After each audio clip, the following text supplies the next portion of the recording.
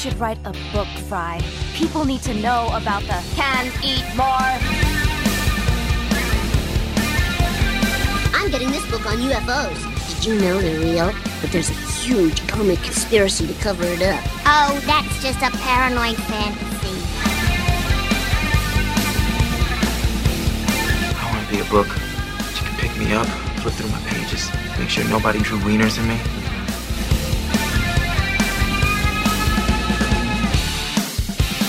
Hello and welcome to the Not Your Grandmother's Book Club podcast, where we read them so you don't have to, because Mom said we don't have to go to bed till 9. My name is Kevin, and I'm joined as always by my co-host Benedict, who's warmer than this side of the pillow. Benedict, what's making you happy this week? Making me happy this week. I don't know. Just the sunshine. The sunshine's very pleasant. The sunshine is not pleasant where I am. Well, it's 100 fucking degrees today. Is it? Are you like a fire? Oh, it's nightmarish. It has been 100 degrees for the last 5 days. It's going to continue to be 100 degrees for the next week. It's just suffering. So I can only presume AC is what's making you happy this week. Yes, air conditioning. No, Benedict. What's making me happy this week is I found, through the magic of the internet, that someone had created a playlist of the Jock Jams CD, which I have brought up to you multiple times, and which you had never heard of. Oh, yeah. And which, for some reason, everyone else I bring up Jock Jams to had never heard of. Yeah. But it is available in playlist form, and it's fantastic. Is that the thing you sent me that I didn't click on? Yes, that's exactly what Also known as what I was listening to at the gym over the last week. It's pretty fantastic. Whole lot of whoop, there it is. A lot of 90s techno, hip-hop type stuff. Basically everything you ever heard in between periods or quarters of a professional sporting event. Okay. That's what's in the Jock Jam CD. So, right. Pretty outstanding, I have to say. Anyways, Benedict, do you know what it is that we do here? Are you aware? I mean, I am, yeah, but are you? Well, but do you want to tell the people? In case there's anybody out there who doesn't know what it is we do here. To them, I would say, this is a show where we go deep, deep, deep, deep, to plumb the depths of right-wing thought by reviewing a chapter from work of conservative nonfiction, and in between, taking a look at other examples of the right, doing their best to make America hate again. Benedict, start us off. Do you have a hot take for us this week? I do, yeah, and I think it might be one of the most hurtful things in the world when your close friends forget your birthday. Go fuck yourself. And then get on the call and they're like, hi, dickhead, nothing and special about you. Your wife. Yeah. And then it's like, why didn't you text me that it was Ben's birthday? Yeah, that's I think truly hurtful. It is established in my family and also with your wife that people are to tell me when people's birthdays are. Otherwise, I fucking forget. Yeah, so it is established that you're a bit of a prick, essentially. Look, I sat here on the call with you and put it into my phone calendar. That's true, yeah. So next year, folks, I'll let you know if Kevin remembers next year. Look, here's the problem. The problem is not knowing it on the day. You need to put it in like 3 days before, so you can be like Ben's birthday. So I got to go back in and put it in. Hey, Ben's birthday is coming in 3 days, and then I will know to do some of my usual bullshit. But anyways, but to be fair, Kevin normally does compensate for that by being very generous with gifts. So.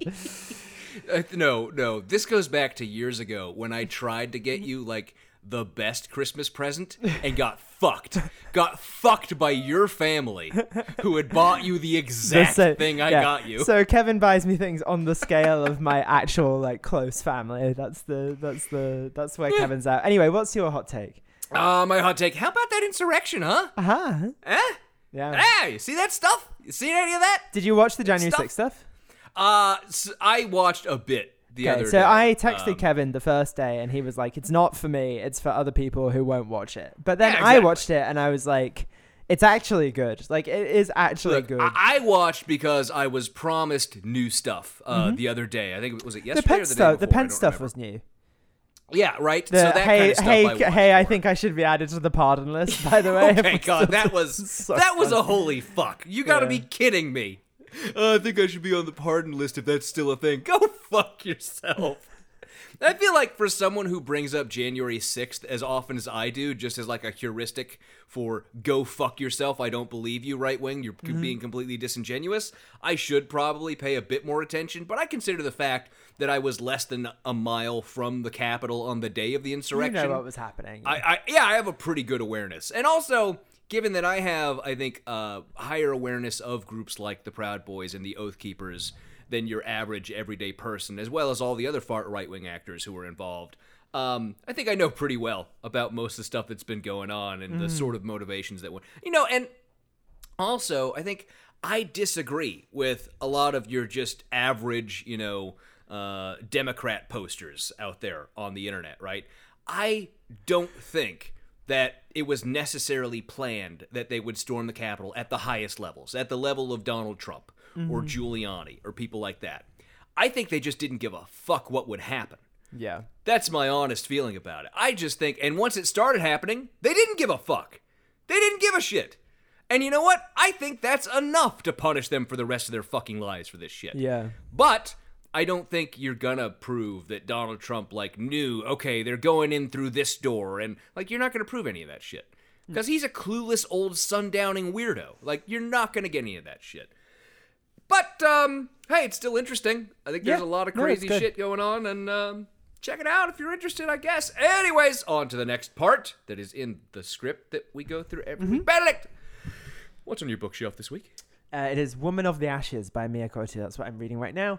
It's about the last Mozambican Empire. So and its interaction with the Portuguese colonizers in the late 19th century, early 20th century. So it's a historical fiction about the interaction and intersection of those two things. And it was also Mozambicans who sided with the Portuguese when they got there as well, and how that interplays with the local and colonial politics. Yeah. yeah, indeed. So that's mine. What about you? I have one. I'm doing a book this week. Oh, look. You should be surprised and happy. I'm proud of be you. proud of me. Because I picked, everyone who listens to the show knows how much I love the John Birch Society, one of my little obsessions.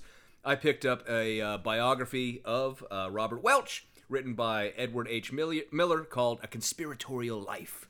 This was actually recommended to me by Sam Hoadley Brill on Twitter, who was kind enough to give me that in his mention. So I'm checking it out. It's right up my alley. It's my sort of shit. It's exactly what I'm into. Shouldn't surprise anyone that I'm reading that, and then I think you should check it out as well. But on to housekeeping this week. Obviously, remember to rate and review us on the iTunes and the places and the spots and the fies where you can go and leave the stars or the scales or the whatever the case it might be. Follow us on the social medias at NYGBC Pod on Twitter and at NYGBC Ben, if you're lame. One minuscule update from last week's episode that I wanted to put in here. I want to correct my statement a little bit, that I don't believe Glenn Beck knows that he is doing the protocols of the Elders of Zion. I don't think his reason for doing what he's doing is because he believes in the protocols of the Elders of Zion. I don't think that that's why. I 100% think that at this point in his career, especially, much like, 10 years ago, I also think this was probably true. But by this point, 1,000%. Someone who works for him, or a listener, or one of the horrible commenters on his website, or one of the many, many denunciations he has received from the Anti-Defamation League or the Southern Poverty Law Center, has informed him that he is propagating anti-Semitic conspiracy theories. And he has been informed by that fact. But I think he disregards that because he thinks that the cause of attacking the left is more important than propagating awful bullshit. I think that's probably what that's about. And that applies to, Mark Levin, too, right? These people, in the pools they swim in, they cannot not know that they are surrounded by this horrible ideology that so often goes back to just classical racism or anti-Semitism, whatever the case might be. They have to know that. If you go listen to enough Alex Jones, you'll hear, back in the day when he would just get straight, and even up to this very day, actually, just straight up anti-Semitic callers who would ask him on air, you say so much, Alex, you're getting so close to it, but you never name the Jew, right? Which is their phrase for saying that it's the Jews who are behind all of this, right? They fucking know because people bring that shit up. Yeah. Like, and people think, you're saying all the stuff, you just refuse to say the one thing that you know who it actually is. It's not globalists, it's the Jews, right? Mm-hmm. So I just wanted to clarify that a little bit, because it sounded like I was letting Glenn off the hook a little bit, I think, when I listened back through when I was doing the edit, and I didn't want to give that implication of that. Other update, one tiny other little update, the fake Lauren Boebert story is gross, and you should all be ashamed of yourself for spreading it, because it was obvious horseshit. And look, we've talked about Lauren Boebert for over an hour on an episode about her, and if you need plenty of reason to hate her, go look at that. Yeah. You don't need this bullshit fake prostitution nonsense that people were spreading, and I really get pissed off when people on our side engage in that bullshit, so stop.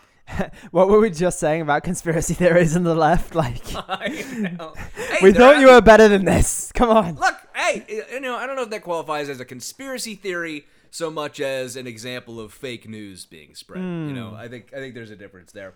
But anyways, on to Spooky World New World Order. We have some new additions this week. I should note that we are recording in advance this week because Benedict is about to go on vacation, and this time, unlike other times, he informed me ahead of time that he was going on vacation. Actually, in response to a sarcastic text I sent. Yeah. But what he did not inform me of... Go ahead. Oop, not that one. Go ahead, Benedict. Yeah. What you did not inform me of was that for the 5 days before you leave on your vacation, you're going to be at your fucking in-laws' house. So That's true. I did also inform you that, just not as not just as like in 2 advance. days before Yeah. I needed. Yeah. But anyways, that means we are recording this week's episode and next week's episode ahead of time. So if you became a patron, if you shared, whatever, I'm not going to have you for the Spooky World New World Order most likely. But we do have some people who are being added to the Spooky World New World Order this week. And of course, those are our two newest patrons, James Mitchell and Justin Scott Woods. Welcome to the New World Spooky World Order. Yeah. Thank you oh so very much. And of course, if you would like to join the Spooky World New World Order, you can tweet or post about the show on social media, recommending it to others, send me a screenshot or tag us in it, leave us a 5-star review wherever you can, and drop me a screenshot to let me know, make a donation to a worthwhile charity, become a patron at patreon.com/NYGBC pod, or just get my attention with something good, and I'll probably make you a member of the Spooky World New World Order. All that out of the way, Benedict! We continue our book review of American Marxism by Mark Levin, who really killed Malcolm X. Benedict, what did we read this week? Well, we read the second half of chapter 5, which I'll remind you is climate change fanaticism. And we finally start talking about climate change this time. Kind of, for a little bit, and then we get away from it, yeah. Well, in which basically I keep saying Glenn Beck, for God's sake, in which Mark Levin reprints the entirety of the Green New Deal and then doesn't really spend any time critiquing it. So So even more so than most of these chapters, where I have done the thing where I have measured the pages and the amount that is quote versus original language, he has a solid, what is that, like 6-7 pages of this chapter? It's just that are just the Green New Deal as introduced into the Congress of the United States. So did you see the review of this in Jacobin this week, by the way?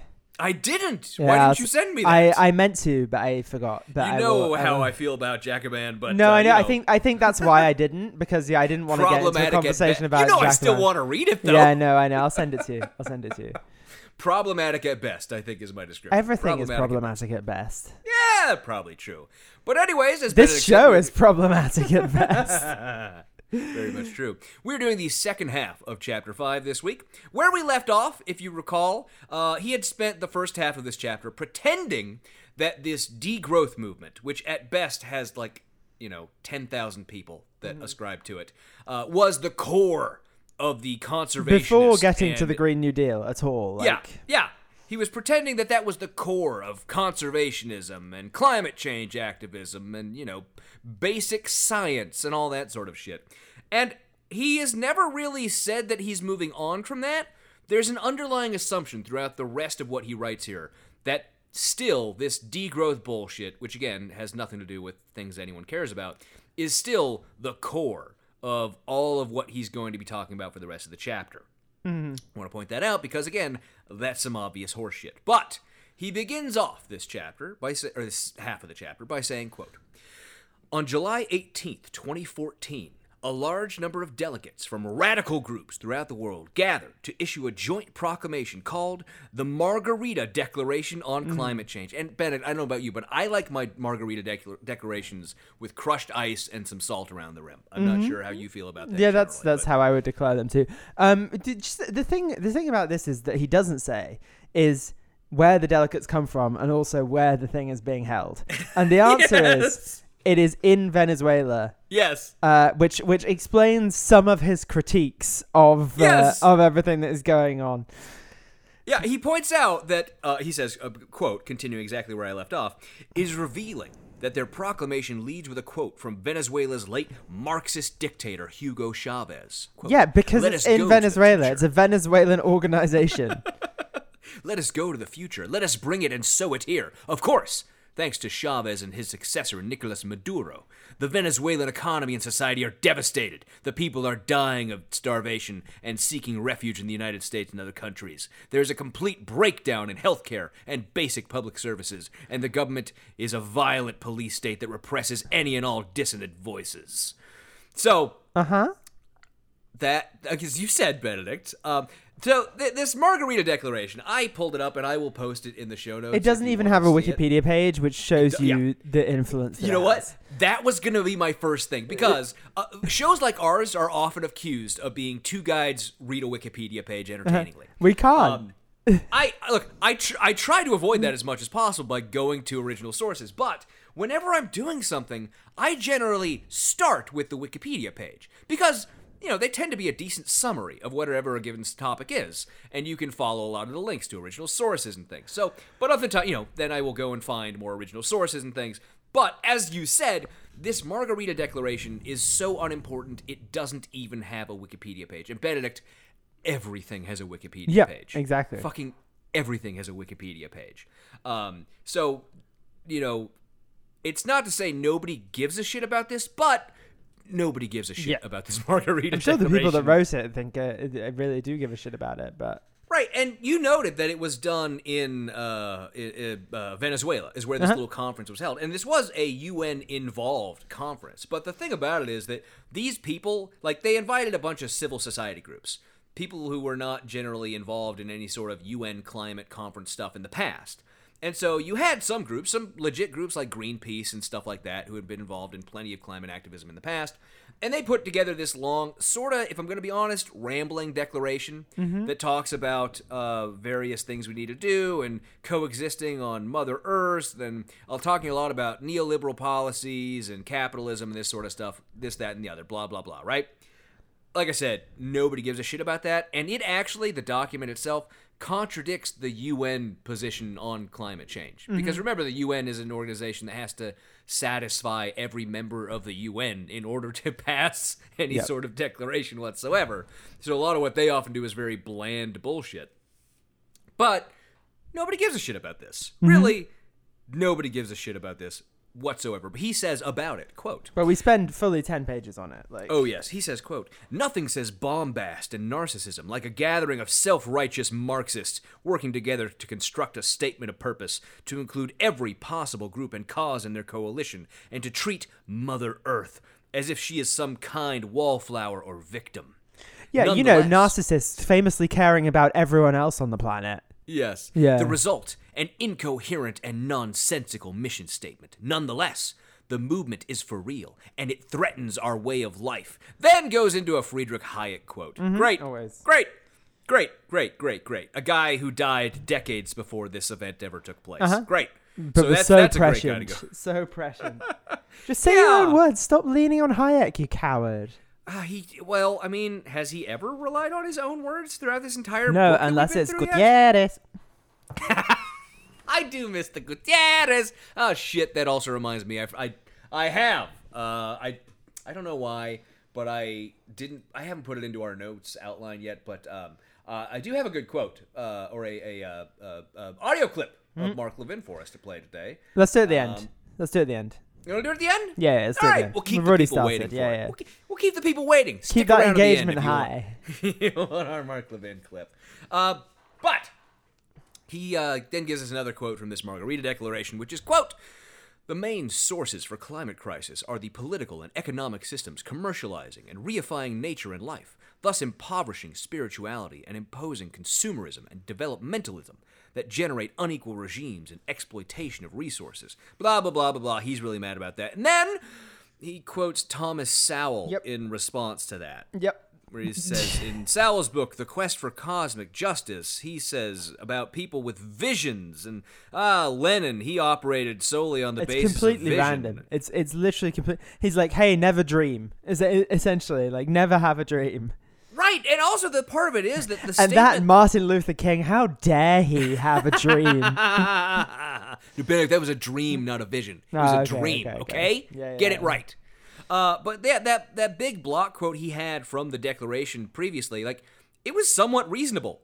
So it's really just like, it was fine. And so he had to go to look at them, just caring about their visions, not caring about how that works in the real world. I'm surprised he didn't start talking about like vision boards and you know how much radio hosts know about the real world? Yeah. You know how they're men of the people? Yeah. Multi-millionaire radio hosts? You know how radio hosts can reasonably call other people narcissists who love the sound of their own voice? Like, you know what? That is a big tie that binds all of these people together. So many of the ones that we've talked about, right? So like Glenn Beck, Mark Levin, go back to Rush Limbaugh, talk about Michael Savage, who we talked about on the patron-only bonus from a couple weeks ago.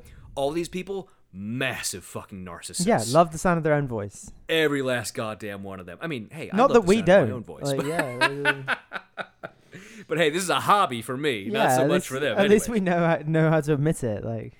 But skipping forward a ways, he says next about, again, still talking about the Margarita Declaration, as if leading an international Marxist revolution, the radicals at the convention went on to demand, quote, the change of the production and consumption patterns, taking into account the historic responsibilities of the emissions from nations and corporations and their cumulative nature, thus recognizing that the carbon atmospheric space is finite and needs to be equally distributed amongst the countries and their peoples. That's like leading a Marxist revolution, isn't it, Benedict? The same, yeah, pretty much. Yeah, just like, hey, acknowledging history. Marxism. Marxist revolution. Yep. He's skipping down a little ways. He says, then, and what would a revolution be without a star chamber? Quote from the Declaration, we demand the implementation of a justice, ethics, and moral court on climate change, where humanity at large may file complaints against crimes related to this topic. End of quote. That's his Star Chamber. Yep. That's his Star Chamber. Star Chamber, by the way. Real Ministry of Truth stuff. Yeah. A Star Chamber is supposed to refer to, like, a closed court where secret things happen and people are persecuted. And they're just like, we should have a court for climate crimes. Star Chamber. Climate crimes. Climate crime. So then he goes on and he has a bunch of more quotes from the Declaration. There's just two gigantic block quotes from the Declaration for the next 2 pages. Really not going to read all of it, but like here's a sample of some of the things that they propose. I presume also, this was non-binding in any way. Like that's the other thing. It's like, hey, these are our suggestions. They say, quote, we propose the following actions to change the system. 1. Transformation of the power relations and the decision-making systems for the construction of an anti-patriarchal people's power. I don't think that phrase even means anything. Because it doesn't. I get what they're going for, but you cannot take that and translate it into anything real. No, it's very academic. Yeah. Transformation of food production systems into agroecological systems, thus ensuring food sovereignty and security, and valuing knowledge, innovations, ancestral and traditional practices. I don't know what food sovereignty is. I'm not sure what that phrase means. But I feel like it's one that Marx should like. Yeah, I think. I don't know. These people talk about sovereignty a lot. Yeah. I feel like they should like that one. Transformation of the energy production systems, eradicating dirty energies, respecting the right of the peoples to fight poverty, and keeping fair transition as a guiding principle. That right there contradicts the whole fucking degrowth bullshit that Mark has been on about for the majority of this chapter. Like that right there, because they just talked about fighting poverty and keeping fair transition as a like. I'm not gonna. There's a whole bunch more. He has like 6 or 7 more bullets from this thing that he includes in here. There's no point talking about them because it's just bullshit. But he goes next. Quote: 2 of the traditional attacks on capitalism. I hate this. This is my least favorite bit of the chapter. Productivity and economic growth have revolved around the claimed depletion of natural resources and carbon dioxide emissions. So, two things there. First off, productivity, that goes back to him claiming that people are degrowth, claiming that the degrowth movement is a real thing that anybody gives a shit about. But second, let's see, productivity and economic growth, right? He says have resolved around claimed depletion of natural resources and carbon dioxide emissions. So those are the two things he's going to be talking about here, split up. So first, natural resource depletion, in which he fucking bullshits. He completely fucking bullshits. Yep. Am I correct, Benedict? Yep. Yeah. No, that's... So remember we talked about a guy named George Reisman? Mm-hmm. I'm not going to go back into him, but we talked about him in the previous episode during this chapter. And he says, quote, with respect to the former, George Reisman explains that mankind has not come close to even scratching the surface of the Earth's resources. He writes, quote, what is true of the Earth is also equally true of every other planetary body in the universe. Insofar as the universe consists of matter, it consists of nothing but chemical elements, and thus of nothing but natural resources. Everything is natural resources. You're a natural resource. You're a natural resource. Soylent Green is people. God damn it, you got two before I could. I was about to say, that statement supports making Soylent Green. Yeah. It very much does. Yeah, it's somewhat dehumanizing. We're all natural resources. But he says next, and this is again a quote from Reisman because Levin's lazy, it should not be surprising that the supply of usable, accessible minerals today vastly exceeds the supply that man is economically capable of exploiting. Okay. That's a strike against capitalism, then. Well, yes, but also, like, maybe at the macro level, yes, but also we're running out of lithium. Yes, and, like, right. you know, on an individual level, the resources are are very finite. So, like, maybe we're not using all the uranium in the world, but we definitely are trying to use all the lithium and fucking the stuff that we're exploiting all the African countries for still. Right, and there are plenty of things that are, not easily exploitable in the sense of being able to get them and convert them and use them, right? There are a number of things that's where we get to. We can't exploit all of the ocean. Like, right. So his argument here is there is no resource scarcity because there's a shitload of blank because you're also minerals, right? Yeah. Because the earth is all minerals, so it's all out there. But that doesn't square with the fact that the reason why, we don't have equal distribution of all these things is because a very real scarcity exists in what we can actually access and use. Can't wait to turn into coal in 2020,000 years and we still haven't got rid of fossil fuels. If he had included that in this chapter. Yeah. It's a naturally repeatable resource as you turn into coal. Like, I would have loved if he had included that, or, hey, we're never going to hit peak oil, because if we just start shoving bodies deep enough, right, they're just going to turn into more oil, all right? That's going to work out in the long run. Jesus Christ. Actually, climate change is good, because more people will die, and then we'll have more oil. And then we'll have more climate change, which will make more people die, and we can have more oil. Yeah, See? exactly. We will never run out of oil. It's a closed economy. It's a closed system. That takes me back to the Always Sunny episode with the coupons. Ah, fuck. Anyways, he says next, quote, a common theme, and therefore significant problem respecting too many social activists and self-proclaimed revolutionaries, is their utter ignorance about matters in which they are passionately, if not violently, committed. And this is a quote, conservationism regards the existing supply of economically usable natural resources as nature given, writes Reisman, this is that George Reisman guy, rather than as the product of human intelligence and its corollary, capital accumulation. That makes no sense. It does make no fucking sense. It makes well, it goes back to, remember, he was the one that was arguing that it's just about, the amount of usable and accessible minerals and that relation to the amount we are economically capable of exploiting. So I guess if you have enough, he is correct that if you have enough capital, you can have whatever you want. He is essentially correct about that, I guess. Yeah, I don't know. It does not see that what nature provides is, for all practical purposes, an infinite supply of matter and energy, which human intelligence can progressively master in the process, creating a steadily increasing supply of economically usable natural resources. Skipping down a little ways. Confusing the present supply with all the natural resources present in nature, the conservationists naively believe that every act of production that consumes natural resources is an act of impoverishment, using up an allegedly priceless, irreplaceable treasure of nature.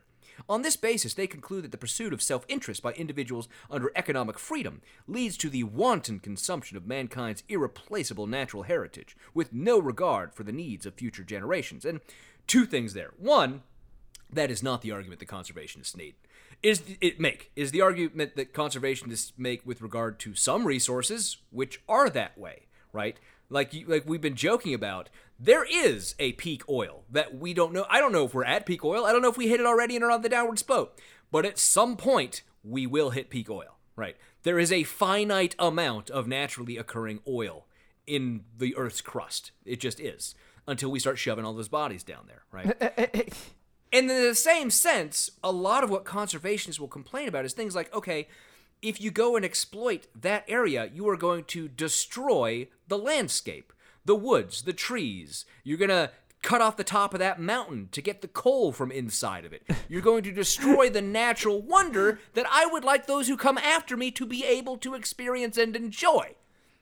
Which is, again, another thing that he does not account for in his little stupid fucking argument here. The other thing, I think he wants to pretend like it's all, oh, these people don't think that trees will grow back if we cut them down for lumber. Idiots. Like, no, we have a term called renewable resources for that fucking reason. Like, people understand these things. It's just dumb. It's just really dumb.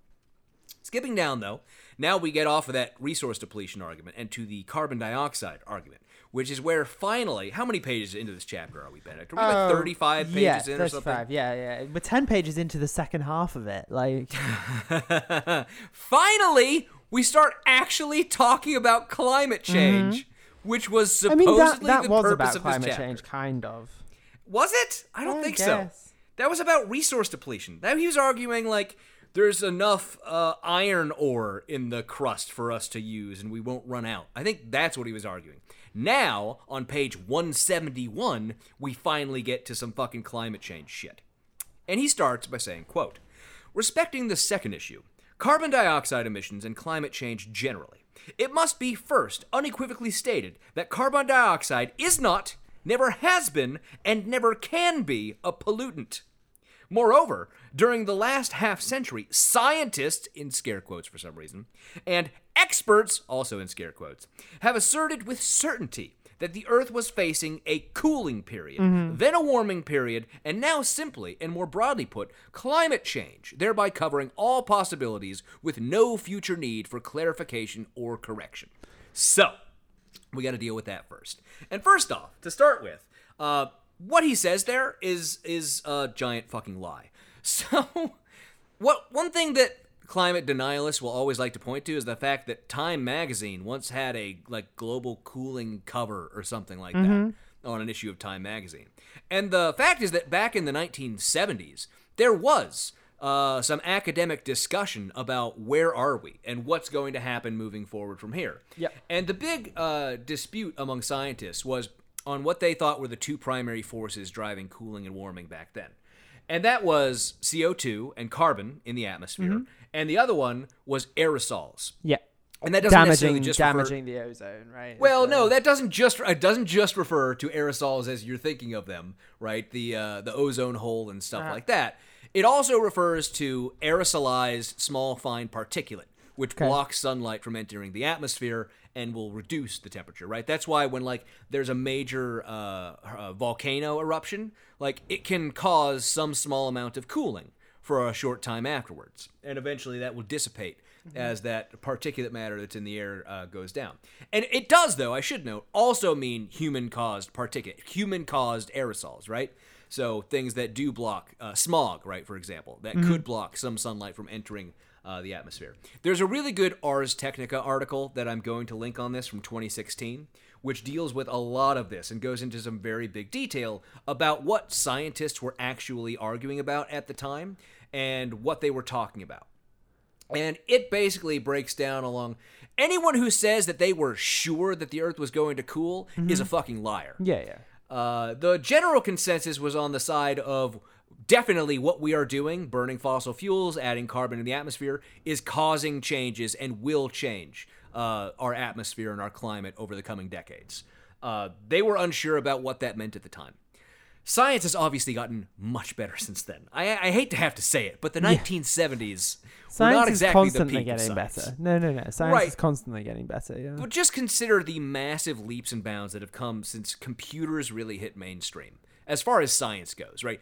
We live in a different era, right? It's like going from the fucking Bronze Age to the Iron Age when we introduce computers into our scientific oeuvre, or whatever you want to call it, I guess. But, like I said, I will link to that. So that's some nice horseshit there that he's putting out. But second, Benedict, and this is probably the best quote from the chapter. Of course, as any elementary school science teacher explains to her students, carbon dioxide is oxygen to plants. And in turn, how teachers lie to their students. Plants generate oxygen for the rest of us. So deforestation isn't a huge fucking problem then. Yeah, he literally goes with, hey, carbon dioxide can't be bad. It's plant food. Yep. He literally goes with it. I for one welcome our new plant overlords. Have you watched, so there's a new season of Love, Death, and Robots. Have you watched any of that? No. You haven't watched any of it? No. Oh, you've got to check it. It's a bunch of short animated features, sci-fi stuff, and it's really, really fantastically done. I highly recommend Love, Death, and Robots. But in one of the original seasons, I think the first season, there was one where it was like yogurt took over the world, where like yogurt became sentient. Okay. It just makes me go. It's like it's just a fun little short thing. It's really great. You should check it out. Anyways, but now we're getting to the meat. He's going to provide us with some proof for these claims. And Benedict, how good do you think his proof likely is? Pretty poor, I would say. Yeah. Pretty bad. Yeah. Pretty bad. So he cites here, to begin with, quote, for example, as recently as September 23rd, 2019, quote, a global network of more than 500 knowledgeable and experienced scientists and professionals. The adjectives you use to describe people who know what they're talking about. Yeah, also, yeah. Globally, there were 500 scientists that agreed with me. Is not the dunk that you think it is. Experienced scientists and professionals in climate and related fields. And Benedict, that and related fields, the part there is doing most of the lifting. Yeah, that's the oil doing industry. most of the lifting. And also, it's a complete fucking lie. Signed a letter to the United Nations Secretary General insisting that, quote, climate change should be less political, while climate policy should be more scientific. Scientists should openly address the uncertainties and exaggerations in their predictions of global warming, while politicians should dispassionately count the real benefits as well as the imagined costs of adaptation to global warming and the real costs as well as the imagined benefits of mitigation. So that they're just saying that A, climate change isn't real. B, if it is real, it's probably a good thing, not a bad one. That's what they're arguing there. For real, that's kind of crazy. Yeah. So of course, you know me. I looked into this. Oh wow! Yeah. Okay. Of course I had to. I'm not gonna let this shit yeah. sit. So this comes back to there are a lot of these sorts of things that have gone around throughout the years, but this one in particular, this 500 knowledgeable and experienced scientists and professionals in climate and related fields. That's astounding to me. I love that so much. That is such a lame description, even for what this actually is. That's gotta set your like lawyer senses tingling, right? Yeah. Everyone who signed on to that was self-identified as far as what their profession is. Okay. Only 10 of them self-identified as climate scientists. Okay. 10 of them. Most of them are engineers or professionals in non-technical fields. Mm-hmm. Engineers, you know how they're all... And as the son of an engineer, let me tell you, nobody thinks they know more while knowing less than a fucking engineer. I don't know about that. What about philosophers? Okay. Hey, we're never going to get Aaron back on the show. I know, it's deep in the show. It's fine. He's not listened all this way. Like...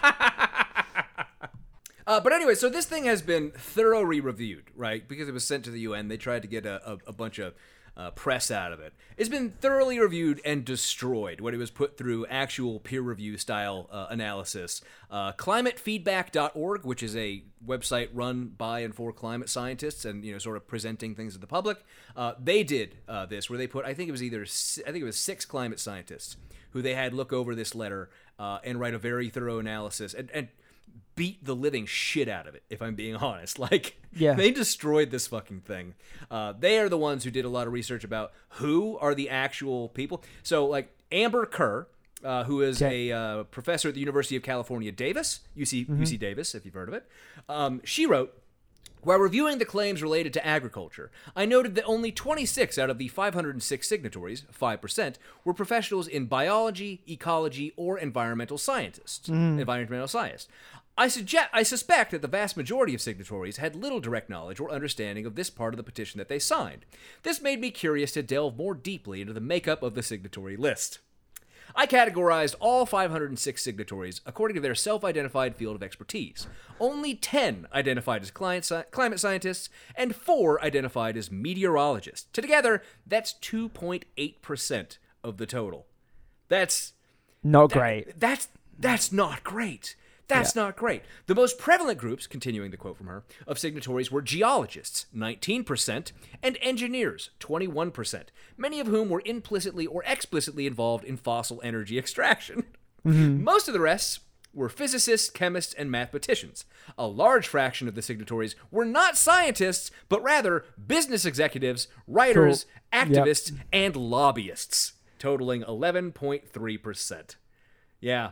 And so they also went into this letter doesn't really make any scientific claims, but they spent time going into, here, they made this vague claim, we're going to show how that's bullshit. It's really great. If you're interested, I will definitely post this in the show notes. You can go check it out. But this is number 1 of our really bad sources on this list. And one of the people who is behind the group that put together this letter is a man named Christopher Monckton. Benedict, are you familiar with Mr. Monckton? Vaguely, but not He hugely. is the 3rd Viscount Monckton of Brenchley. Wow. Okay, interesting. Member of UKIP. Okay, former cool, advisor to also former advisor to Miss Thatcher. Okay. And also a complete fucking loon who has made numerous appearances on the Alex Jones show. And according to George Monbiot at The Guardian, he wrote of Monckton that he has a degree in classics and a diploma in journalism, and as far as I can tell, no further qualifications. That is Mr. Christopher Monckton. Okay, thank you, Mr. Monckton. I should use his proper title, yeah, Lord Viscount, Monckton, Viscount Monckton, yeah.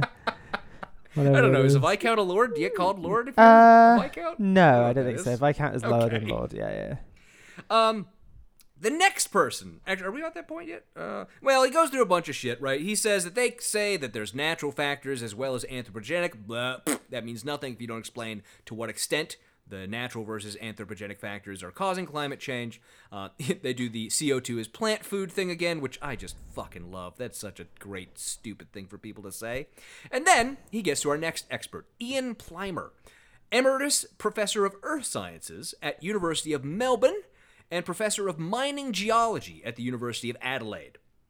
And Ian Plimer, I should just note, this is a guy who he goes to for stuff like, global warming is not science because they're not treating it scientifically. It's a preordained condition, and they're just ignoring all the other evidence. Fuck this guy. But Ian Plimer was appointed to the boards of Roy Hill Holdings and Queensland Coal Investments.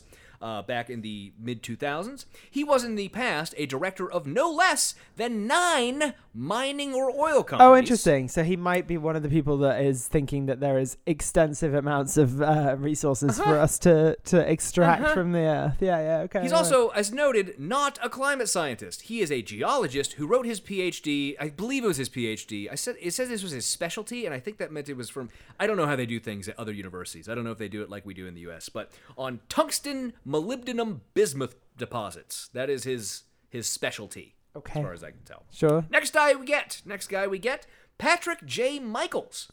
He has a PhD in ecological climatology, so more so than the vast majority of people we've had cited or will get cited, he seems to have credentials that make sense to even consider the things he has to say. But he's also a Cato Institute fellow. Yep. He is a fellow at the That tracks. Competitive Enterprise Institute. Uh-huh. He's the founder of a consulting firm called New Hope Environmental Services that basically does PR for polluters. He was a member scientist and individual supporter at the Advancement of Sound Science Coalition, a group founded in 1993 by Benedict. Who do you think? Who do you think founded that? 1993. 1993, the Advancement of Sound Sound Science Coalition. Who would be interested in sound science in 1993? Who would be more interested in it? This must be a nonpartisan group just doing great work, shouldn't it be? I feel like it's Ron Paul. I don't know. No, Benedict. It was founded by the Philip Morris Tobacco Company. Oh, okay, cool. To Yeah, attempt that to makes promote sense. junk science, discrediting the science about the dangers of smoking.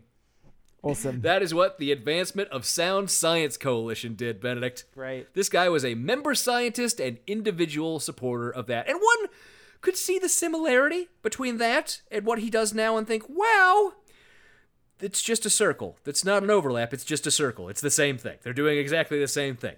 It's the same picture. Next asshole we go to. Richard S. Lindzen, who, again, does have a resume which would support him at least being relevant to cite. He is an atmospheric physicist and a former professor of meteorology at MIT. Sounds like a great resume, doesn't it? Sure, yeah, I'm impressed. But also a Cato Institute fellow who described ExxonMobil as, quote, the only principled oil and gas company I know in the U.S. And according to journalist Well, at least Ross he's admitting that Gelbsman- the others aren't. Like, that's better Yeah. than being like, hey, they're all principled. Yeah, and according to journalist Ross Gelbspan, I think he was being paid by ExxonMobil. I'm sure. According to journalist Ross Gelbspan, he charged up to $2,500 a day for his consulting services to oil and coal organizations. Cool. So, it's always the money, man. It's always the money. Next, Robert M. Carter, who is an emeritus fellow and science advisor at the Institute of Public Affairs. And wouldn't you just know, that's, of course, a right-wing front group, just has a neutral-sounding name like they all do. Also, has a PhD in paleontology. Not even close. Not even close. Geology, I could argue. Look. You could argue with me that geology, you could look at the rocks and find out about the climate. Oil is nothing more than crushed dinosaurs. So, I mean, I will take it, honestly. Like, It's a paleontologist group. But the Institute of Public Affairs, where he works, was also an organization connected to several of these other folks. It is another Philip Morris-backed advocacy group that also takes in oil and gas money. So sort of a switch hitter. It'll go from arguing that cigarettes aren't bad for you to arguing that breathing those beautiful coal fumes are good for you. It'll do it all. The International Climate Science Coalition, which is another group that he's affiliated with, is a right-wing think tank that gets money from Cato, the Heartland Institute, and far-right coal billionaire and now deceased asshole Bob Murray, famous for the Eat Shit Bob John Oliver bit. oh, cool. Yeah. Yeah, that guy. So that's where we get all of that from. And then we get one last guy. I didn't go into talking about this Carter guy. I'm sorry. No, this is Bob Carter. We're just talking about him. But he says about Carter, quote, Carter makes a point that no serious person should dispute. Quote, the reality is that no scientist on the planet can tell you with credible probability whether the climate in 2030 will be cooler or warmer than today. In such circumstances, the only rational conclusion to draw is that we need to be prepared to react to either warming or cooling over the next several decades, and also to severe weather events, depending upon what nature chooses to serve up to us. Yeah. Nature, the famous choice having thing. Skipping down a little ways. What is needed is not unnecessary and penal measures against CO2 emissions, but instead a prudent and cost-effective policy of preparation for and adaptive response to all climate events and hazards. Doesn't that just sound nice and reasonable? Yeah. Like these people are just trying to be prepared for everything, right? Doesn't that make sense? And then Marx says, quote, rather than giving politicians, bureaucrats, media, advocates, and activists pause, these experts and innumerable others are demeaned and dismissed as they dare to challenge an ideologically driven movement that targets America's economic system and presses on more aggressively than ever. For example, as if lifting the language directly from the Margarita Declaration on Climate Change, in authoring her congressional resolution for a Green New Deal. Representative Alejandra Ocasio-Cortez and dozens of her Democrat colleagues There are dozens of us. drafted an equally ludicrous, Marxist-centric bill. I have included most of it here because to summarize the bill would diminish a true understanding of its dangerousness. Yeah, because It it's all states like in pretty part- reasonable and good, honestly. Like a lot of it is just like, hey, we should create climate jobs. Like that would be a good use but of it. here's my problem, Bennett. Here's one of my huge problems is that he claims that he included most of it here because to summarize it would diminish a true Yeah, understanding. there's no way that 7 pages. Well, is why most didn't of you it. include all of it? Then? Yeah. Why are there ellipses in here? Why didn't you just include the whole goddamn thing? You know why. I know why, Bennett. Yeah. But it is worth us, I guess, recapping a little bit of what the Green New Deal actually is before he starts bullshitting about it. And also, I want to mention a lot of it, whenever we do books that have to do with climate change, one of my largest sources and one I will always direct people to is the Desmog blog, which is probably the organization that does the most to cover climate denialists and all the bullshit artists, where they're getting their money from, the bullshit statements and backtracks they've had to made. They do fantastic work. So if you ever are questioning, hey, is this group a bunch of climate change liars? Check them on Desmog. Probably. Probably If you're get your questioning answer. it, they probably are, yeah. But so, he said that the Green New Deal is similar to the Margarita Declaration. In the sense that neither of them are binding in any way whatsoever on anyone, I'll give him that point. I will give him that point, at the very least. In the sense that the Green New Deal also talks about inequitable distribution and doing things in ways that promote justice and equity, sure, fine. But to call the Green New Deal a Marxist document, it's probably one of the most ridiculous things I've ever heard in my life. And also, I want to remind everyone that he has been pretending that the economic or the ecological movement, the climate change movement, whatever, is all about this degrowth position for this entire chapter. Yeah, this is all about creating jobs and capitalism and creating infrastructure. It's dumb. I'm just going to read a few selections from the Green New Deal that I think point to the fact that that's a bullshit thing to It claim, is. that any of this is degrowth. For example, Section 1C, 1C of whatever section this is. To invest in the infrastructure and industry of the United States to sustainably meet the challenges of the 21st century. What's wrong with that? That sounds great. 2F, spurring massive growth in clean manufacturing in the United States and removing pollution and greenhouse gas emissions from manufacturing and industry as much as is technologically feasible. Always got to love that as much as is technologically feasible line that they also ignore whenever they talk about the Green New Deal. 2G, working collaboratively with farmers and ranchers in the United States to eliminate pollution and greenhouse gas emissions from the agricultural sector as much as is technologically feasible. All right. Section 4E, directing investments to spur economic development. Yeah, it's framed around the New Deal. What does people think this is? That's why it's called the Green New Deal. Yeah, it's just dumb. It's just so fucking dumb to pretend this is a degrowth document, to pretend that it does any of the things they claim. But what he jumps to immediately after those many pages of the Green New Deal is the bullshit about how much this is going to cost. And we should point out, if you want to go read the Green... I'll link to the Green New Deal in the show notes so you can check it out yourself. If you read it, what you come away with it from my point of view, is, well, this is vague as shit. Yeah. This doesn't actually say any of what I've heard the right claiming that it says. No.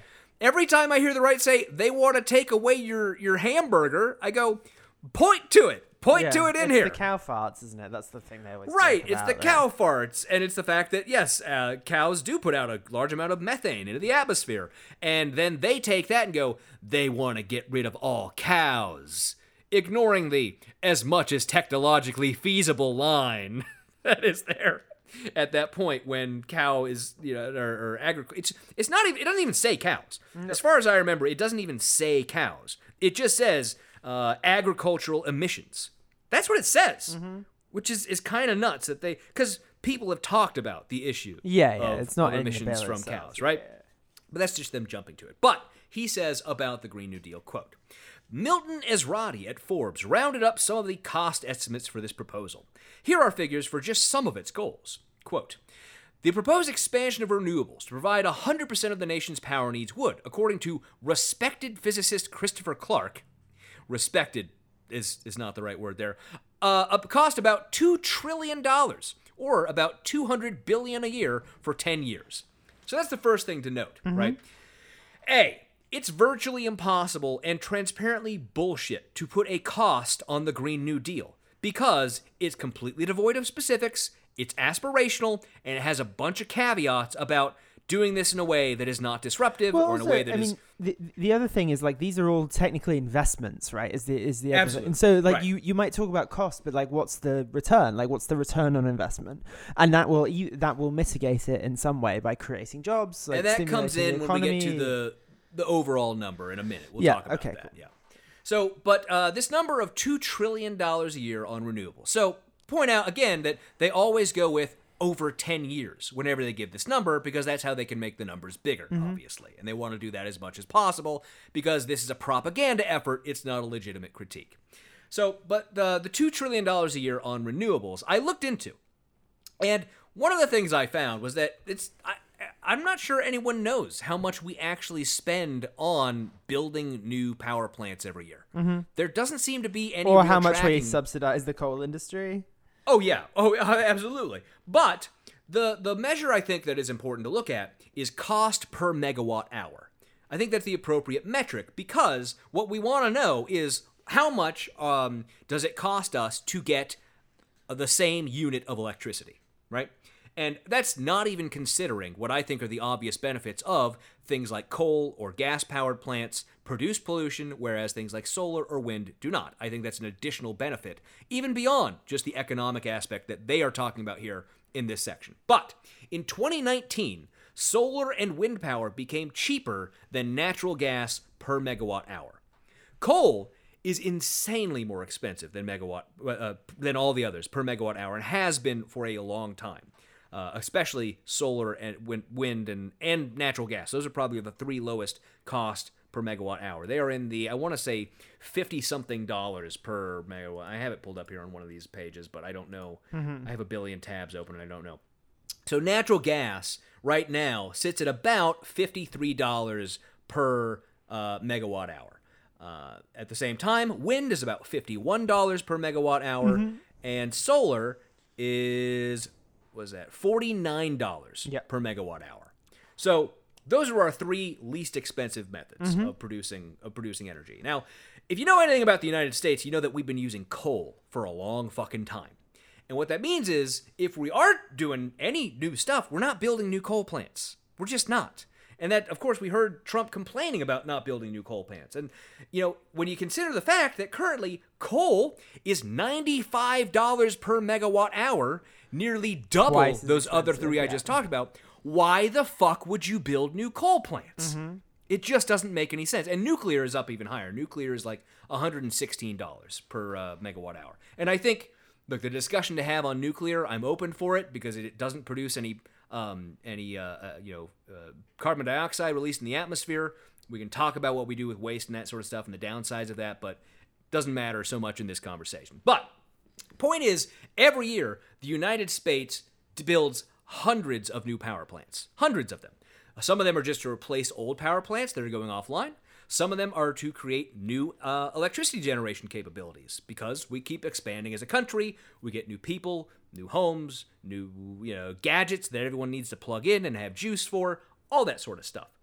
One thing that they obviously don't consider in this metric they put out of $2 trillion over 10 years, and again, they're not claiming, as far as I can tell, that is just government expenditure of $2 trillion. Because remember, there are private investments that go into building electrical generation as well, as much as I might think that we should just have completely, government-controlled power systems because we need to make sure that no fucking hedge fund can control that sort of shit and screw us all over. But they don't do things like consider the fact that, well, if we are building solar and wind, that means we are no longer building these extra natural gas plants. So we don't have to spend money there. Yeah, exactly. Deduct that cost from your overall cost. Yeah, of course, they don't consider those sorts of things. They just treat it all as an expenditure. The Electric Power Institute, which is one that he cites here for this smart power grid cost of $400 billion, I was unable to find any group that exists called the Electric Power Institute. Does not, as far as I can tell, exist as a thing. It's just not. There are groups with similar names. There's like the Electric Power Research Institute. I don't know if that's the one that he's talking about, but I cannot find anything called the Electric Power Institute. He then says, next, AOC's aspiration to draw down greenhouse gases would cost upwards of $11 trillion, or about $110 billion a year for 10 years. Okay, again, you didn't provide us how you get that. Yeah. And again, it's there's no specifics in the deal that would give you any of that. It just doesn't make any sense. God damn it. Continuing. The deal's goal to upgrade every home and industrial building in the country to state-of-the-art safety and energy efficiency would run some $2.5 trillion over 10 years, or about $250 billion a year. That number, of course, depends on what you consider upgrading every home and industrial building to state-of-the-art safety and energy efficiency. What does that mean? That's a vague phrase. Very vague, So, yeah. very, very vague. And also, I think the fact that they don't consider that much of this would probably be accomplished with things like tax rebates, for people who own the building or who do the work to improve it. That's how much of this would be done. And these people are supposed to fucking love tax rebates. I thought they're all about those tax cuts. That's really what I thought. He then throws in the living wage, which he says will cost $543 billion in its first year. Okay. Cool. Yeah. Sure, I guess. What do you consider a living wage? I think we all have very different ideas of what that means. I don't know. And then for but some also, reason, like, who pays that? Like, that's not the government right? necessarily. That's not a government expenditure. Yeah, exactly. But then I think it's still, even if it's not a government expenditure, I think it's worth mentioning, right? That it's Yeah, gonna but I don't cost, think it counts some towards portion of the- society. Some the final like government budget impact that he's clearly trying to make it seem. Right. He definitely wants people to think that this is all government expenditures that he's talking about here. He definitely wants that. Because the next one he brings up single-payer healthcare. And that, according to an MIT plan, it would cost $1.4 trillion a year. Right? So, okay, that's definitely a government expenditure. And I think there is some mention of healthcare in the Green New Deal, but I don't know that Medicare for all or single-payer healthcare was ever mentioned in the Green New Deal. No, so he's really amalgamating a lot of things here. He really is. And then he asks, how are they going to pay for all that? How are they going to do it? He says, well, AOC wants to raise the maximum tax rate to 70%. Oh, Put it to 90 like it was in the 50s. Sure, man. Like, we talked about that in the past. Like, is that supposed to scare your reader who won't be affected by that? Oh, no, it is. Yeah, they all think they're going to be taxed at 70%. They all think they are temporarily depressed billionaires. I'm sure. That's always a thing, of course. But then we get to the final number that he gives out for this. And he says that the American Action Forum, which is headed by former Congressional Budget Office Director Douglas Holtz-Eakin, concludes that the Green New Deal may cost up to $93 trillion over 10 years, between $8.3 trillion and $12.3 trillion, to eliminate, at least theoretically, carbon emissions from the power and transportation sectors, and then $42 to $80 trillion for its, quote, massive social and economic undertakings. Okay. Yeah, sure.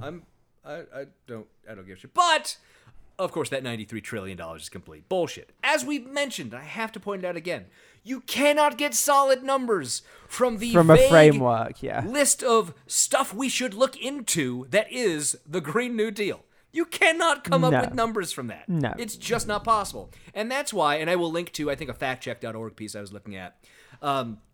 Basically, every economist who was asked to look at this, or every policy expert, they all said, I can't give you a number from that, except for the conservative hacks. Because, of course, this is not a good faith attempt. This is propaganda. The American Action Forum, which is the number from which he got that number, is, of course, a far right-wing arm of the nonprofit American Action Network, which spent tens of billions of dollars, sorry, not billions, millions of dollars, that's my typo, electing Republicans in general elections over the last decade. Of course, since there are no specifics in the Green New Deal, they reached their number by coming up with their own idea for what every one of those broad proposals mean and amping up that cost as high as possible without factoring in anything else. And I mean, they didn't do things like factoring in any increased revenue that would come from this sort of expenditure, any benefit to society, which of course is the purpose of government, or reduction in other costs related to these sorts of expenditures. For example, as I said, if we build solar plants, we no longer need to build coal or oil or natural gas plants. Thus, you can deduct the costs of otherwise necessary coal plants, which they did not repairs do. And Of course, all of that. They did not include things like if you improve the air, you reduce the amount of childhood asthma and associated costs, which impact our medical care system. You massively investments in energy-efficient technology, then the cost of that technology goes down over the long run. And future expenditures on that same technology are cheaper. Business 101. And not to mention, as I said, they just made a lot of shit up, too. Yeah, why not? They've got form for it in other places, so why not? Yeah. And other real economists believe that it's possible to achieve net zero, which is the big buzzword a lot of people talk about, by 2050 with about 2% of gross domestic product, or about $18 trillion over a little more than 25 years. Where all the Republicans, when they talk about that, they're claiming basically it'll take 10% of GDP over just 10 years. Yeah. So there's just, it's bad faith hackery.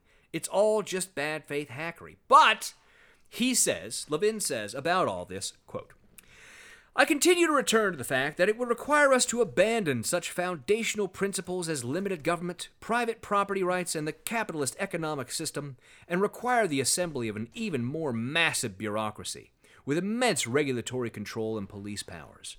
Decision-making would be further centralized in Washington, D.C., and politicians would wield enormous authority over the individual and citizenry generally. Furthermore, imagine the brownouts, blackouts, fuel shortages, scarcity of basic necessities. Well, okay, I just gotta say, I have always thought that brownouts is a funny phrase. It is, yeah. It's a funny word. Brownouts is just a funny word. But look, all this, again, we said a number of times that all these people want to do this from a pro-growth perspective. That they're not into reducing the availability of necessities. Nobody is in favor of that. It's just horseshit. But of course we know, Benedict, old socialist Joe loves the socialism, is fully on board with the Green New Deal. We know how socialist Joe is all in for the Green New Deal. He says on the next page, quote, even so, Joe Biden and the Democratic Party are all in. One of Biden's first acts after his inauguration was signing an executive order returning the United States to the Paris Agreement of 2015. How dare he?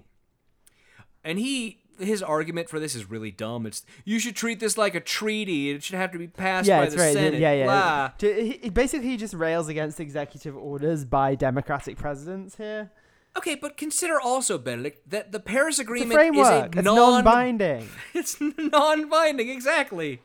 What would there be to pass by the Senate? Yeah. It's like, we should maybe think about this. The Senate doesn't actually commit the U.S. to anything, so there's no purpose to it. And then, oh God, this was the part that was like, holy shit. So, the entire Paris Agreement, I don't know if you know this, Benedict, the entire Paris Climate Accord is completely invalid because China agreed to it. And that's true.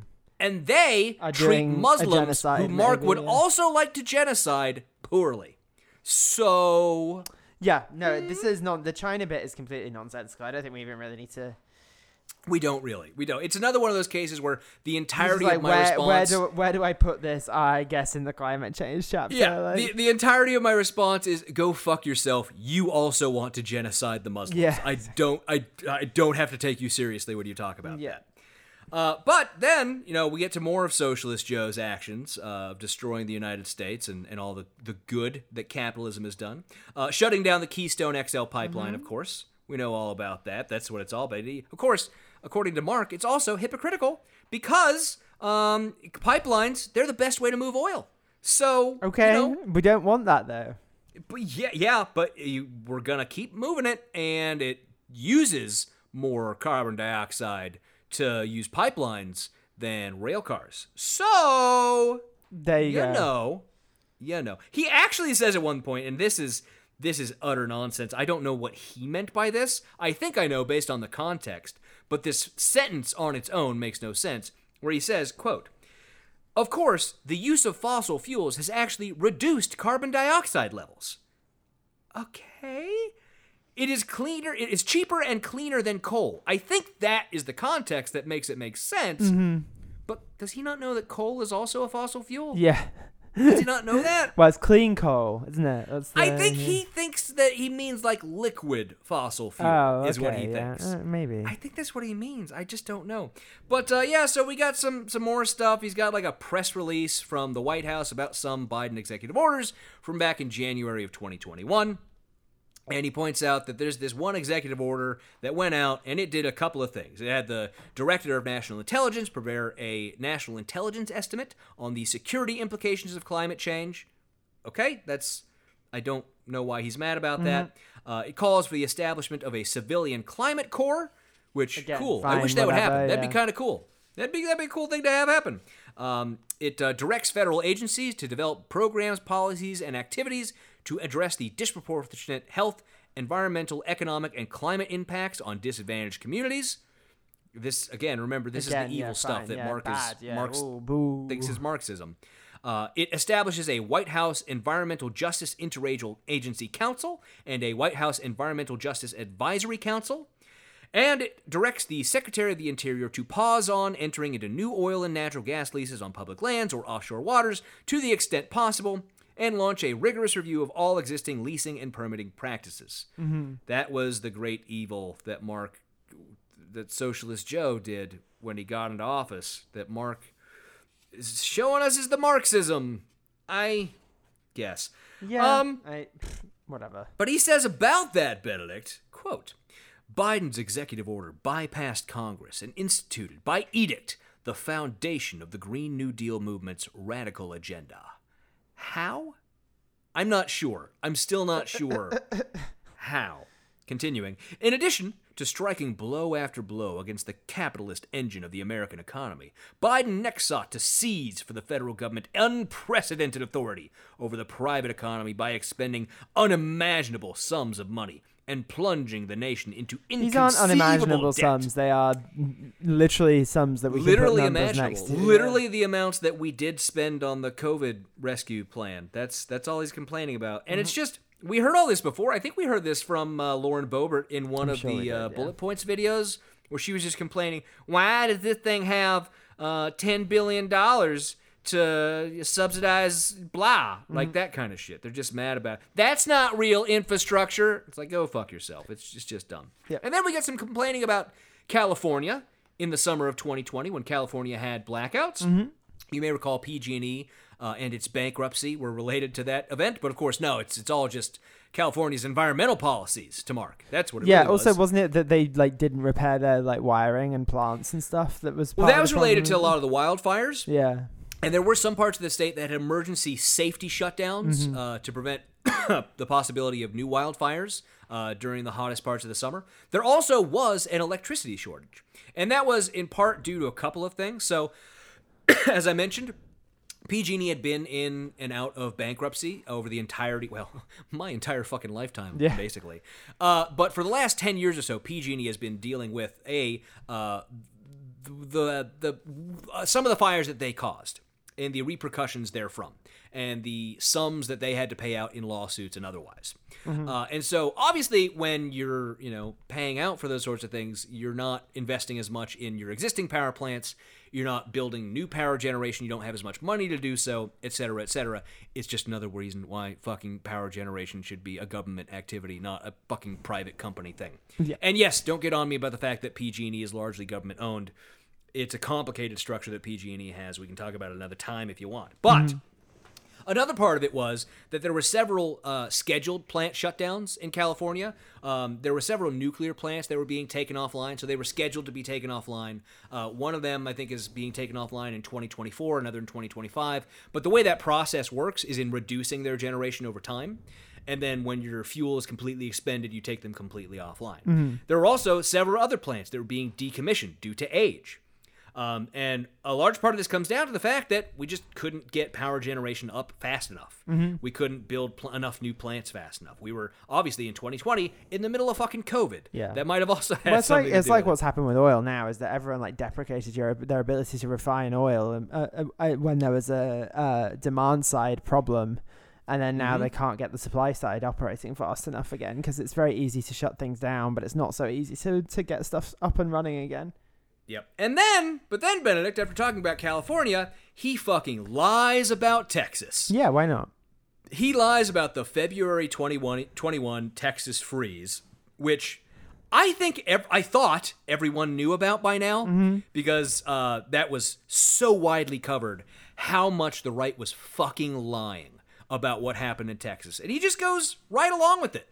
He just puts out the same bullshit line that it was because of wind turbines that Texas had blackouts. Yeah, that is not true at all. In the middle of, I believe it was several days of sub-zero temperatures.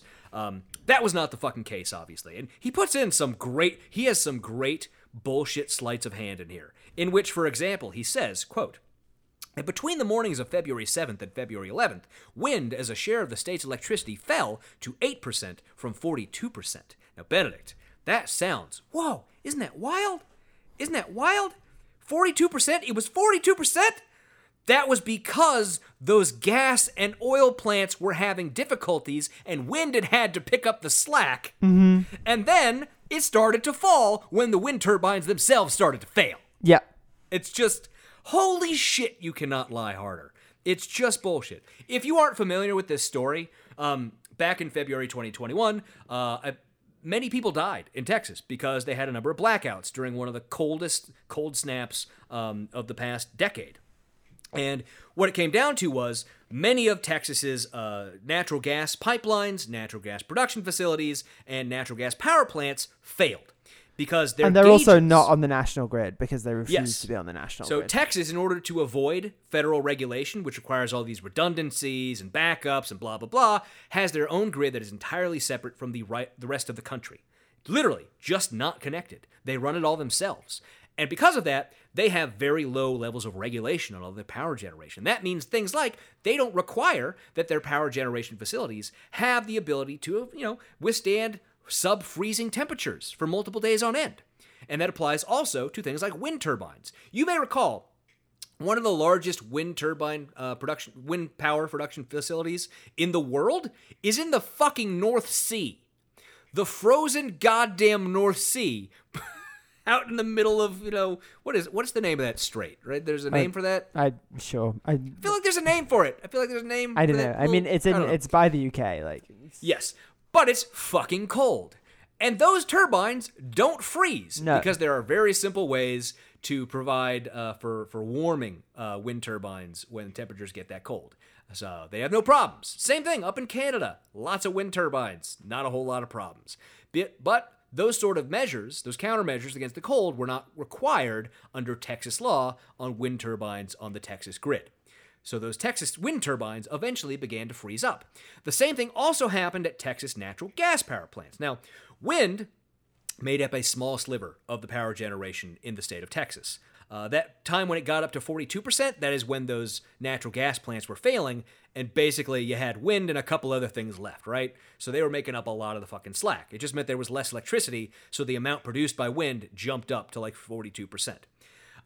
Those natural gas power plants also failed, and people fucking died because they didn't require any of these sort of backups. And they wanted to blame it on fucking wind. The governor of Texas, Greg Abbott, you can see him. He went on local news in Texas and talked about how it was because their local natural gas plants were failing. They had these frozen valves, blah, blah, blah.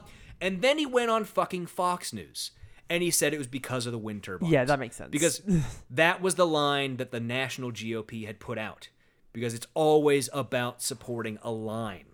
That's what it's all about. But, as I said, Mark, he continues to support that same bullshit lie. And here, I think we've dealt with it enough. There's also a John Oliver episode on it that they covered it quite a bit. You can go watch that if you want to. I'll try and find that on YouTube and link in the show notes if you want to watch. But the last thing he gets to in this chapter is an executive order that Biden did in January, which called for the Interior Department to develop a 30 by 30 conservation strategy. And that was to protect 30% of our lands and waters by 2030. That's it. Great. And that is...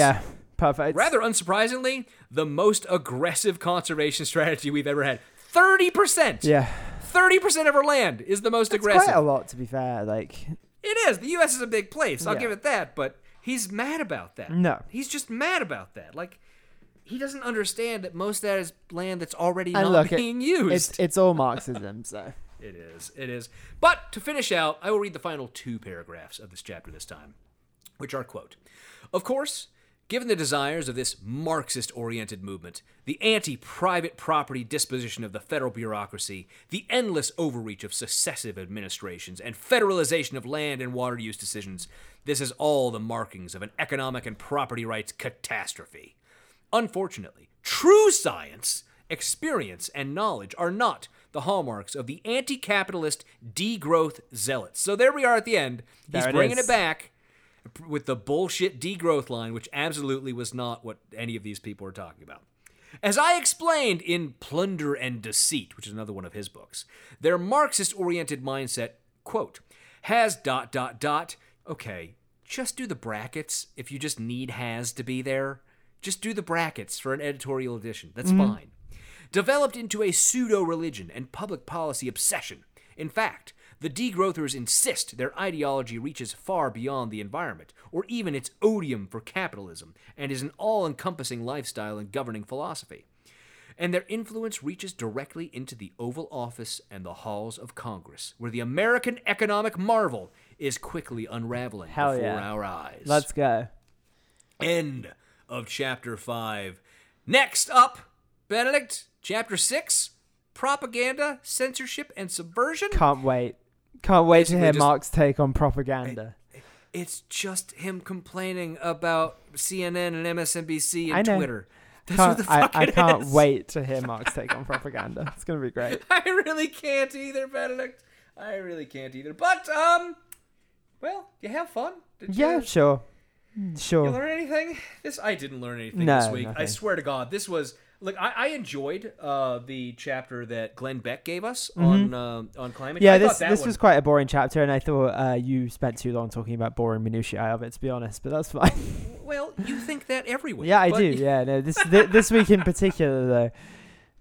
I'm aware. But anyways, Benedict, we promised we would do it at the end. So why don't we finish off? Yeah, no, you took too long talking about the boring stuff, so now we'll Yeah, save you it said for you had next all week. afternoon free, so we're Well, gonna I finish this off said, here. yeah, but I didn't know that meant you were going to do 2-hour episodes. We are at an hour and 20 minutes, you asshole. Okay, well, Benedict! you have 5 minutes. Let's go. I have 5 minutes. All right. Would you like to talk about the only thing that Mark Levin has been talking about, which is the January 6th Yeah, hearing? let's do that. Is that the only thing we should talk about? All right. Why don't? I want another Oh, example. God. Jesus. Don't you love it when he starts off with a Yelling. scream? Yeah. In congressional history, and I'm open to hear it, let alone our criminal history in this country, another example of where one party, whether it's prosecutors or whether it's a political party, What? has complete control over a legislative process. I'm not talking about a vote on the floor of the House. I'm talking about on hearings. What would he... Okay, the Republicans refuse to be a part of it. I And know, also, right? Liz Cheney is a part of it. Also, Benedict, Benghazi? Yeah, Much? no, I Like- mean, but there were Democrats in that. That's what Right, he but means. they didn't have any fucking power. No, exactly. It's The control. Republicans yeah, controlled exactly. it. I can find none. Okay, you are fucking lazy. I don't pretend to be the number one expert on this, but I can You are find none. certainly not the number one I expert. guarantee he didn't fucking look. He didn't bother to fucking look. And what's available to me to research? None. Also, This is the case. Liz Cheney is in it. Yeah. So was Adam Kinzinger. But, Benedict, did you not know? They're rhinos. Uh-huh. They're Republicans in name Yeah, only. it's still their name, though. Case of the Democrats and the number Trumpers. This is not a serious, thoughtful, accountable congressional committee. Not at all. Well, they should have joined it then, shouldn't they? And when this is said and done, Well, that's the thing. I feel like we don't dwell on this enough, but literally, fucking Nancy Pelosi offered A everything split Republicans committee, wanted. yeah. She offered them everything they could have possibly fucking wanted, but then said, no, Jim Jordan's going to turn it into a fucking circus. Be real. And they're like, nope! If we can't have a circus, we don't want anything. Yeah. Done, and God willing, the Republicans take over the House. I want to know exactly how this committee conducted itself. I want to know exactly how this staff You can watch conducted it. themselves. And I want to know if any of them are been exposed to lawsuits or can be. Any of them. Will violated anybody's civil due process and, yes, human rights. Mark Levin doesn't care about human rights. No, of course he doesn't. Because we must confront this civilly, legally, peacefully. When you yell it at that tone, Yeah, and say confront, that's not. don't think those words mean what you think No, they mean. that's true. Using the various channels that may be available to us institutionally to ensure something like this kind of a Stalinist show trial never, ever happens again. It's like Let Benghazi, alone yeah. with the Klieg lights on, prime time, promoted by the networks. What you will be witnessing is an old Stalinist witch trial, show trial. Okay, that's Stalinist show trial. Stalinist witch trial, yeah, famously, yeah. You know, it's insane to me. There was a brief, 30 seconds I had on January 6th, 2020, where I thought, oh, fuck, they might actually see this and say we went too far. Yeah. And then 30 Nope. seconds later, bam, nope. Matt Gaetz standing on the floor of fucking Congress saying, I just read an article on a shitty blog that said this was Antifa. Yep. And it was all gone. It was all fucking gone for me. Oh, God. I think we'll leave it there, Okay. Benedict. Who boy. That's it. Anyways, thank you all for listening. We hope you enjoyed the show. Remember, if you can't get enough of us, you can go over to patreon.com/NYGBC. Become a patron for as little as $1 an episode for patron-only episodes, shout-outs on the show, early releases of all our episodes, and more. And as always, we have to give a shout-out to our wonderful and amazing patrons.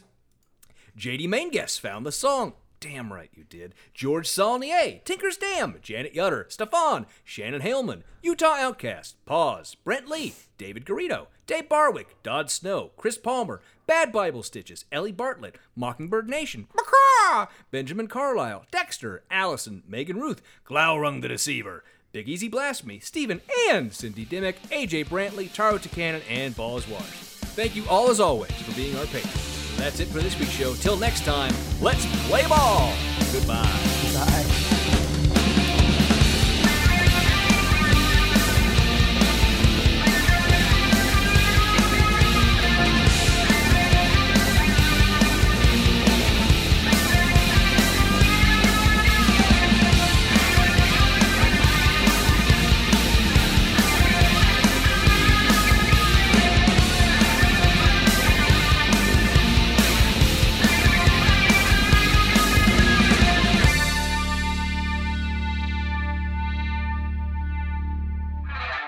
The Not Your Grandmother's Book Club podcast is a production of Kevin and Benedict Productions. Copyright 2020, all rights reserved. Music for this podcast is by Silverman Sound Studios. Find out more at silvermansound.com.